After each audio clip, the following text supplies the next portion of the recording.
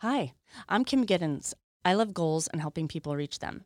I spent over 20 years driving close to $2 billion in revenue for American retail brands. I tracked goals hourly and sometimes minutely, giving me high-touch experience with bringing hundreds and thousands of individuals together to reach big goals. Goals done well provide hope, aspiration, and structure to your everyday and build strength and confidence that is sustainable and stackable. Today, I'm an executive coach, and my expertise is tapping individual motivation to drive the best results. The starting point is always the goal, but it's also the hardest point, which is why I created this podcast, Goal Boldly, a workshop-style discussion on goal setting and goal getting. Join me every week for inspiration, tactical advice, and listen in on real coaching sessions, reaching real bold goals. Who doesn't like a fresh start? There is a fresh start effect associated with goals.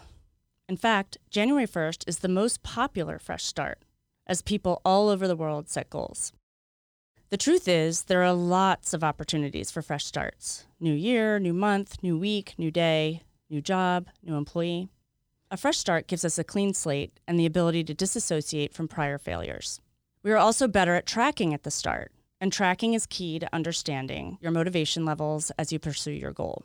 January is the economic engine for the $96 billion fitness industry, as it's the #1 revenue month.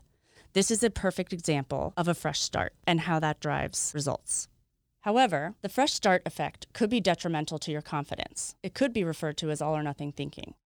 If a fresh start isn't used effectively, or if a goal isn't used effectively, they're no more useful than just a regular start, which is why only 8% of people make their goals. And why people hate New Year's resolutions, and diets for that matter. So why is the big goal so hard? Why does it get such a bad rap? Because we are just too busy to stop, reflect, and choose. I like to think of goals as a process or a path to success. They are the start versus the finish line. Setting a goal doesn't cost you anything but time, but they can get you so much more in return. Choosing a goal is a decision. It's also an expectation of ourselves. Clear expectations are fundamental in getting shit done. I want this done by this time. See, we set goals every day, organically and intentionally. Some are big, some are small. Goals are just decisions, and decisions are what guide us throughout the day. So why not take a fresh look at your goals? Drop prior failures at making them. Stop thinking you don't have the motivation to make them or the willpower. What do you want? Why do you want it? And then pick a time. Start small. What is a small goal you can set today? The next step is to write it down. Quickly, but good enough so you can read it later. And somewhere where you can find it. So at the end of the day, you have something to reflect on. Your goal. Is it still what you wanted? That's where you connect to your motivation, which is the goal of a goal. Connecting to motivation so you can reach the goal. How does that feel? Hopefully you feel a sense of accomplishment and understanding that the goal is just a decision, something you do every day, hourly, and sometimes minutely. What if I told you were doing it all wrong? That you're working your ass off and not getting the credit you deserve, not just from other people, but also not from yourself. That your hard work and sacrifice and relentless pushing is getting results for others, but not for yourself. Wait, you probably already knew that part. The part about working for the man, not getting the credit you deserve or the paycheck you want or the promotion because you don't play politics. I mean, why do you need to play politics if you're already awesome? Why isn't anyone noticing all that you've accomplished? Don't they remember what it was like without you? I'll tell you why.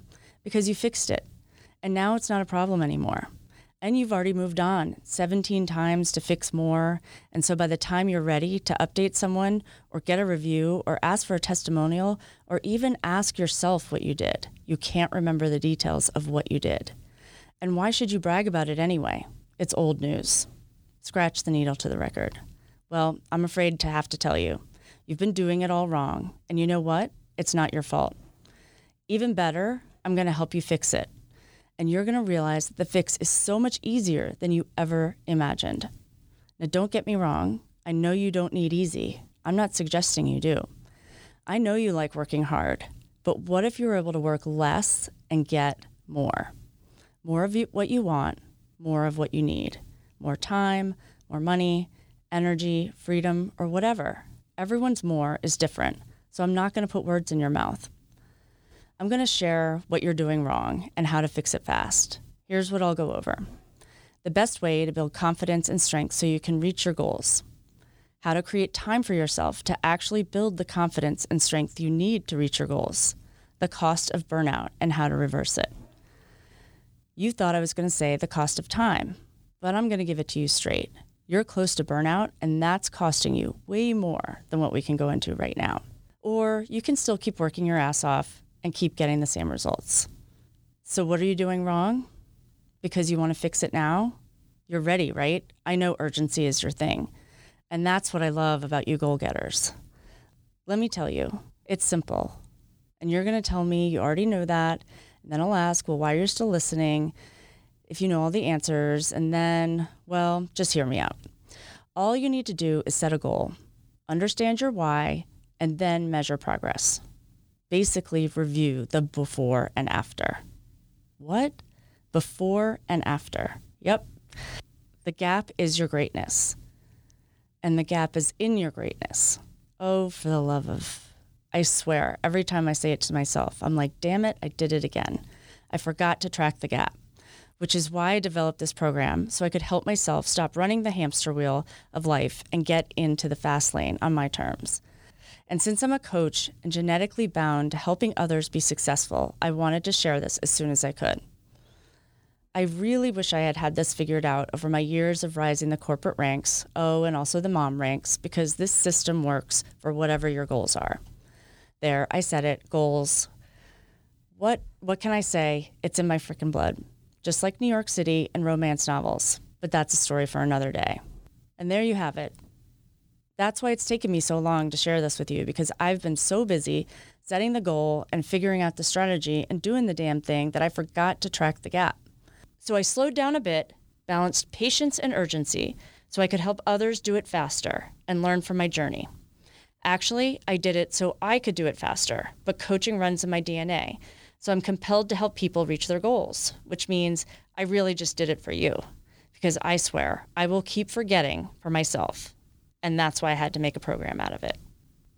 Introducing Goal Boldly. It's not a coincidence we're starting in December, because for me, December is like the Super Bowl of goal setting. However, the other reason I love goals is because they're like perennials. They keep growing year after year.